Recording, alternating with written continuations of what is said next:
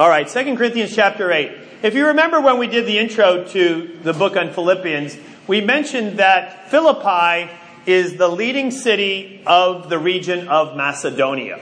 And so when the church, or when Paul refers to the Macedonian churches, he is chiefly referring to Philippi, the very church that we've been studying. The very church that I think we have a reason to aspire to model. And so when he talks about Macedonia, again, keep in mind, it's this very same church that we have been enjoying our study in. Now, 2 Corinthians 8. And now, brothers and sisters, we want you to know about the grace that God has given the Macedonian churches. And it's an interesting turns of phrases that will come in this section right here, because Paul is going to use the word grace in a variety of ways. And I think for all of us, we've talked about this plenty of times, we don't have the easiest relationship with grace. Sometimes we expect it to have more of a kick, but in fact, we wonder, is there something that I'm missing that I am not so grace motivated? That sometimes, honestly, if somebody gets up here and says, go reach out to 100, that is a little bit more motivating, and I may do it more out of kind of a collective charge than because I'm so washed by the grace of God. And sometimes we wonder, why is it that it isn't just simply the grace of God that does that? And the thing that I've found super helpful, and again we mentioned it briefly during the intro to Philippians, is that in Philippi, as would be in all Roman cities, all first century cities that we would have letters to, and every place that we would have studied in our New Testament, there was this idea that not money, but grace made the world go round.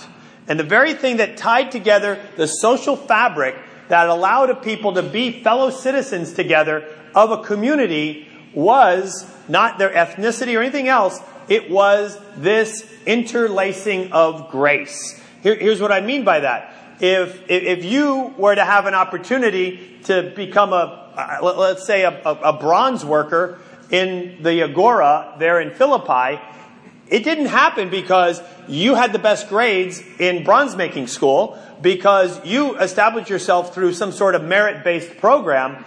It always happened one particular way.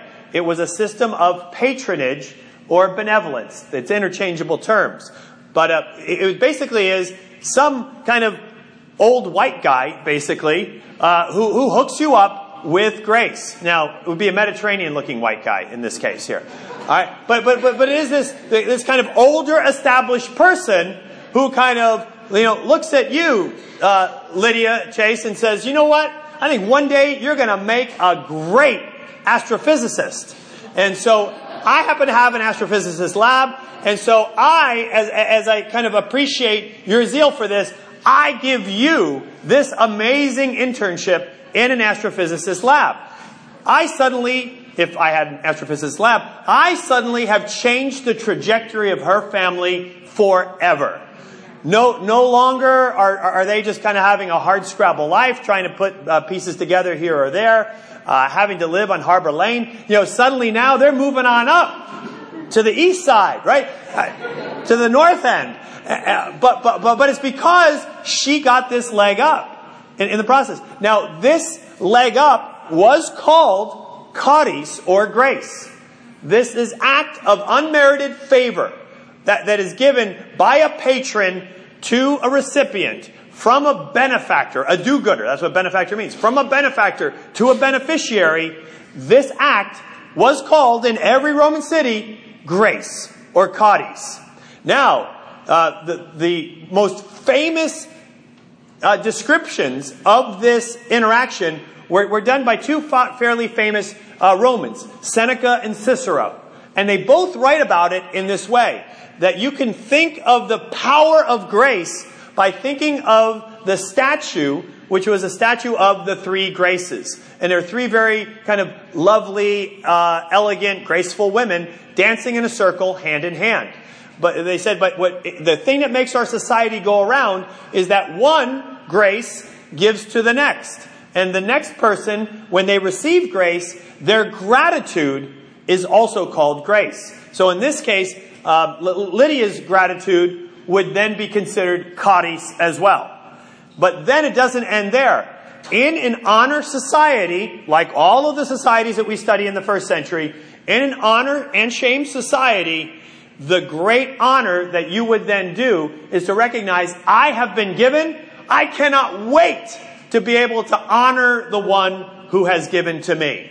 I will honor them with a reciprocal, kind of a like level, proportional sacrifice or gift back to them as much as I can. And if I can't do that, you know what I'm going to do? I'm going to proclaim them from the top of the rooftop and make them famous for what it is that they have done. But it's usually a combination of both of those things.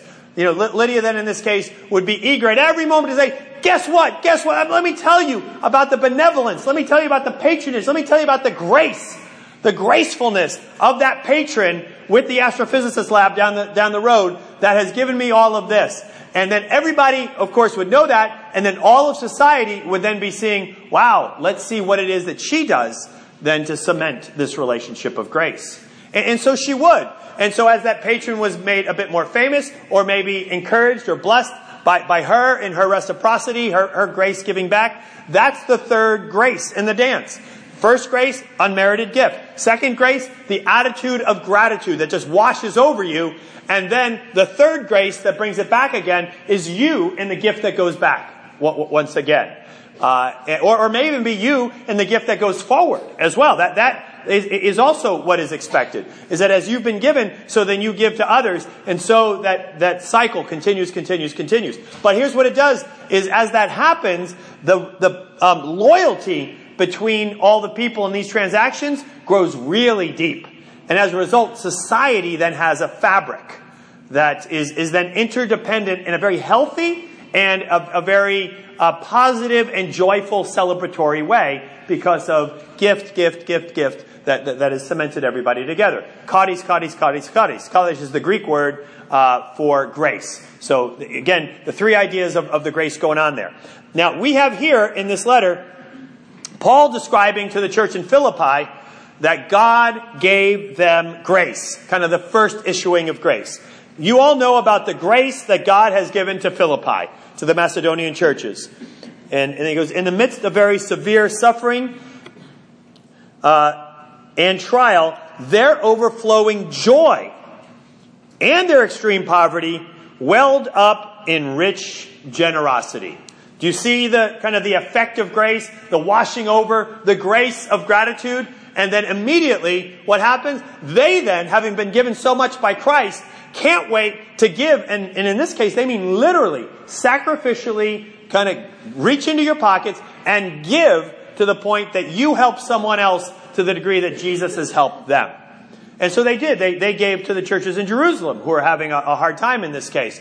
And they gave to Paul as well. They gave to whatever the needs were that happened to be coming their way. They're very good about that. But that's the kind of the beautiful cycle that was then cementing relationships in the churches along the way there. Of course, Jesus, the initial giver, and then as the brothers and sisters have opportunities to start to give to one another, it's all self-reinforcing. But the power of grace is that if you in this society have been given grace, the greatest shame is that you are completely ungrateful. And you do nothing with it other than serve yourself. If you break the cycle and break the fabric of society by not extending grace once you've received it, then that's ultimate shame. No one would ever think of such a thing in that sort of a society. This is the power that would have been the gripping power of grace. It's why later in the book of Jude, they say, do not turn the grace of God into a license for just doing whatever you want. That's not grace. You can't just kind of treat it as a credit card. Well, look what I've gotten. I'm just going to do with it what I want. No, once you've received it, if you really received grace, the only appropriate thing to do is to be so astounded for it to well up in rich generosity and an expression of kind of giving back. So let's read to see how it plays out here. And then we'll see the ultimate statement of Jesus that we saw in the hymn made in this passage of his grace. In the midst of severe trial, their overflowing joy, extreme poverty, welled up in rich generosity. For I testify that they gave as much as they were able and even beyond their ability. Entirely on their own, they urgently pleaded. ESV, they begged us earnestly for what? For the grace is the word that's used there. Charis. Charis is that next word. They begged us earnestly. They pleaded with us to be able to have the ability to have grace themselves and to give it back. So I'll switch over to the ESV for a minute because it's a little bit more helpful here. They begged us earnestly, verse 4, for the grace of taking part in the relief of the saints. And this not as we expected, but they gave themselves first to the Lord, then by the will of God to us. Accordingly, we urge Titus that as he had started, so he should complete among you this act of grace. See the word, it just kind of goes back and forth again and again. This act of grace. I say this not as a command, but to prove by the earnestness of others that your love is also genuine. For you know the grace of our Lord Jesus Christ. Now, remember what we just studied this past week about this description of Jesus, who, being in very nature God, did not consider equality with God something to be grasped, but rather made himself nothing, taking on the very nature of a servant, and being found in appearance a man, he humbled himself and became obedient even to death on a cross. Right? In very nature God, but nonetheless, though he was rich, he made himself poor. Why? So that we could become rich. Let's look at how it describes that here. For you know the grace of our Lord Jesus Christ. Verse 9, though he was rich, yet for your sake he became poor, so that through his poverty you might become rich. And this was not lost on the Philippians. In their severe trial and in the midst of their suffering and their persecution, they realized this was the kind of gift given to them, and that gift changed everything in their lives. And the only appropriate response on their part would be what? Reciprocity. To give likewise. That though they had become rich in whatever way, they likewise became poor. Even in the midst of severe suffering, it welled up in a rich generosity to be able to continue to help others as well. And Paul is talking to the Corinthians, basically saying to the Corinthians, all right, not that I'm trying to you kind of shame you here or anything, but let me just share with you by example what some other churches do when they've been affected by the grace of God. When they get the beauty of the grace of God, that Jesus, rich, God himself, sitting on the throne of God, Jesus made himself nothing and plunged himself into a life of poverty for you, so that you might become rich. And then look what the Macedonians did. They turned right around and modeled the example of Jesus. And to the Corinthians, he's saying that. Now, for us, we don't always know what all the needs are, right? I mean, I think sometimes it's very easy. We don't talk about it a lot. We just kind of have to keep on keeping on. Obviously, we're planting a new region, and we're planting a new region without ministry staff. Yes, Jeff and Kelly are going to oversee the service itself, but they're not actually, they're going to stay in the teen ministry. They're not going to be studying the Bible with everyone that the marrieds meet and everyone that the singles meet. They're not going to be discipling. They're not going to be trying to raise up the leaders amongst all of those ranks. That's what a ministry staff would normally do down there.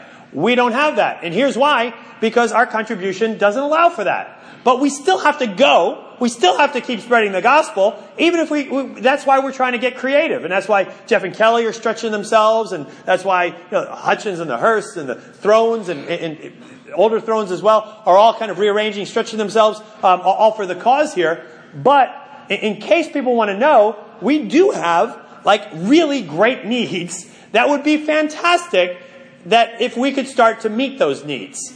And when I look at other churches, we kind of use models of what's a healthy ratio of a minister to the amount of people that are in their ministry. And, right now we're at a point where our ratio is kind of closer to 100. Most churches are closer to the 60 range. Also, our church averages just about $30 per person in giving back to God per week. And that's per person. But all of the other churches in the ACR, we're the bottom. As great as we are and everything else, right? In this area, we're actually Mississippi. We're Arkansas, right? Excuse me if you're from those states, but you know how, when you see those rankings, right? But that we are the Arkansas of the ACR in this particular area.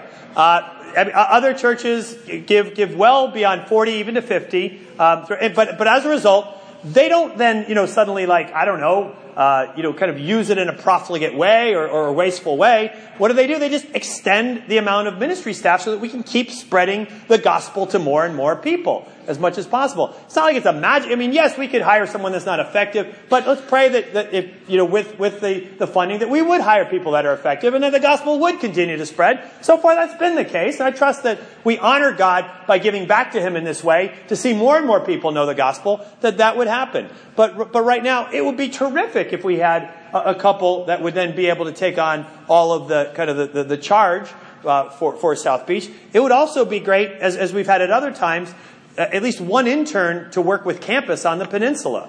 Right now, we don't. We just have the Fisks, and they're trying to take care of everything here and then jump up there as much as possible. But that's like a really great need. And when we've had it, by the way, in the past, the ministry up there has been 2-3 times more people and also flourishing and raising up more leaders that end up going out into the ministry field as well. The other thing that we need is we need a single man or woman or both that can work with our singles ministry and get onto the bases. And that's what we're praying for. Someone who has, the credentials to still get on the bases and it's our biggest employer in the entire area. And the singles are as much a demographic as any other demographic in all of this area. But yet we're not really getting there. As a matter of fact, of all the cities in the United States, the 2 cities that have the most amount of multi-person housing are as a percentage of all housing, are Austin, Texas, and Norfolk, Virginia. Why Austin, Texas? University of Texas, in a relatively small town. Why Norfolk, Virginia? The naval base. Right. It's because of all the barracks, all of that. But we're not there. We would love to be there. And if we had the funding, I think we could kind of really find someone that has the credentials to be on base, to really generate all those Bible studies that we can get into. And then finally, as Jeff and Kelly kind of keep seeing the teen ministry grow, I think the one thing that they would love to see is on the peninsula, we've got help now with interns with the teens, but also then, as Jeff and Kelly take care of South Beach and Coastal, to have someone be able in Tidewater, 1 or 2 interns as well. But if we're to pull all of that off, that's a lot of salaries. But it would only be but it's with benefits, with everything, $250,000 to hire all of those people and to have them dedicated just to the work of the ministry.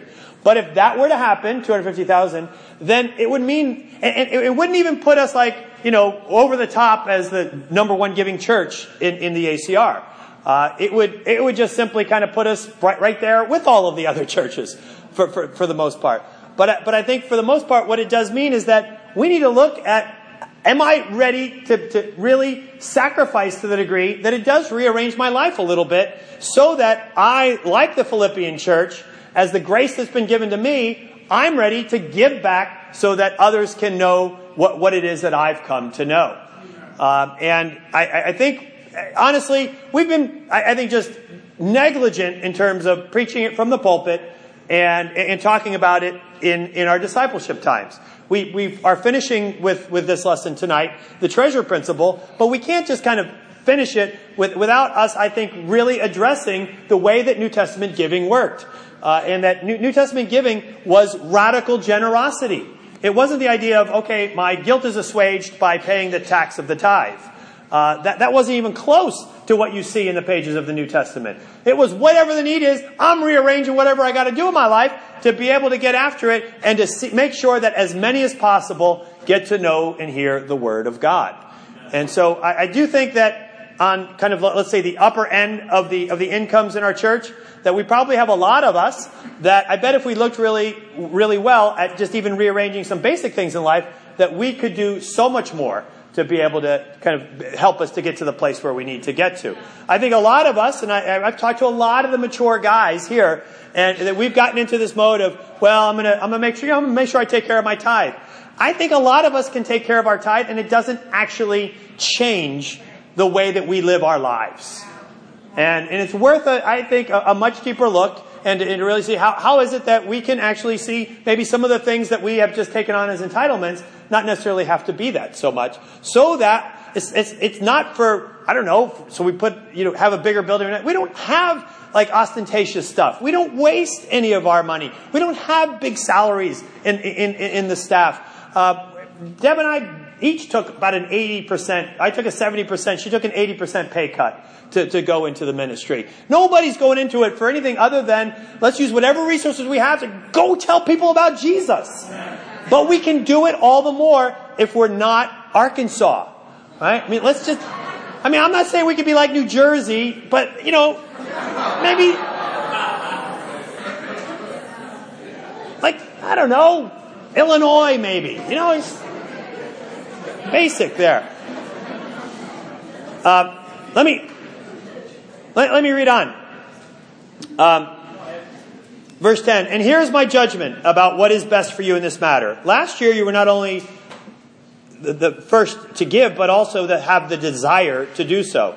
Now finish the work, so that your eager willingness to do it may be matched by your completion of it according to your means. For if the willingness is there, the gift is acceptable according to what one has, not according to what one does not have. And the reason I bring that up is we don't want there to be inequality. We don't want to just say, not that we're even saying this. We're not putting a dollar amount on anything. We're not saying, hey, if everybody could, bump it by 15 a week, then maybe then that's what it would be. But we'd be in the ballpark of most of the other churches. But to say, bump it 15 a week to Lydia, and say to, bump it to 15 a week to a Princeton graduate who is texting me right now. He's not. Right? It's a big difference. You can't just do that. I think that's why we have to really have each of us to recognize, what, in my case, I think I've really got to look for ways that I can rearrange stuff and let radical generosity mark my walk in Christ. And then we've had more than enough people, all of the secularly employed people that have come up here, more than enough say, by the way, not that we believe in a prosperity gospel, but interestingly, when I decided to be more generous, it is interesting that God allowed more of His resources to come my way. I don't think, by the way, in a prosperity gospel person would say, see, you sow the seed, you get it back. That's a gospel from hell. It really is. I love the way Rodolfo put that. I think it was last week. But you know what it is? I think the treasure principle does a good job of this, is that God realizes that, the person that's going to get my resources to the right people for the greatest good, for the greatest purposes, is you. You've already proven yourself generous. So of course it's going to be, an easy choice for those things to come your way. Now, the church in Philippi, it's not like they really even fit that mold. They were just beat down. They were beat down with persecution. They were beat down with poverty and with famine is what comes their way as well. But that never stopped them, even with the generosity that they had. Why? Not because they were so self-willed, but because they understood Jesus, though being equal with God, did not consider equality with God something to be grasped. But He made Himself nothing for them. He humbled Himself, as debasing and as embarrassing as that term is. And He made Himself the worst curse that they could ever imagine. A debased, humbled slave who is naked and dying on a tree. He did all that for them. And even though Adam, when he was called to obey the tree, obey the command of the tree, he disobeyed. But Jesus, when He was given the command of the tree, He obeyed. He Himself bore our sins in His body on the tree. Why? So that we might die to sin and live for righteousness. And that those Philippians understood that even though Adam disobeyed regarding the tree, and now Jesus obeyed regarding the tree, now they get to obey regarding the tree. And now the command to them is, don't eat of the tree of life. Now the command is for them to eat of that tree. Eat of that tree of the cross, that strange fruit, the body, the blood. It is now our reminder, week after week, as we take of the tree, of the fruit of that tree, the ultimate fruit of that tree, the redemption, the ransom, the body, the blood, as they were reminded week after week, I'm sure it was quite easy for them. As Paul says, on the first day of the week when you do this, also set aside, so that I don't have to take up a collection later. Set it aside on that first day of the week. It's part of our worship. It's part of our recognition. Oh my goodness, I get to eat of the tree. I get to have the body and the blood. I am the beneficiary of all beneficiaries. My goodness, grace does not end here as a dead end with me, but grace is going to spread out in an abundant way to help so many more others to likewise have this realization of this relationship with Jesus Christ. So as we break to our groups, I encourage you to spend the time. It's our last Tuesday before school starts. Go ahead and take the time all the way. I think, what's that? Oh. Yeah, anyway. But take the time to really sit down and make plans of how it is that you're really going to look at, how do I rearrange so that this grace is expressed through my life and through our family and through what it is that God has given to us, so that we can take care of some of these needs and see the church all the more glorious and all the more effective. Amen. Thank you.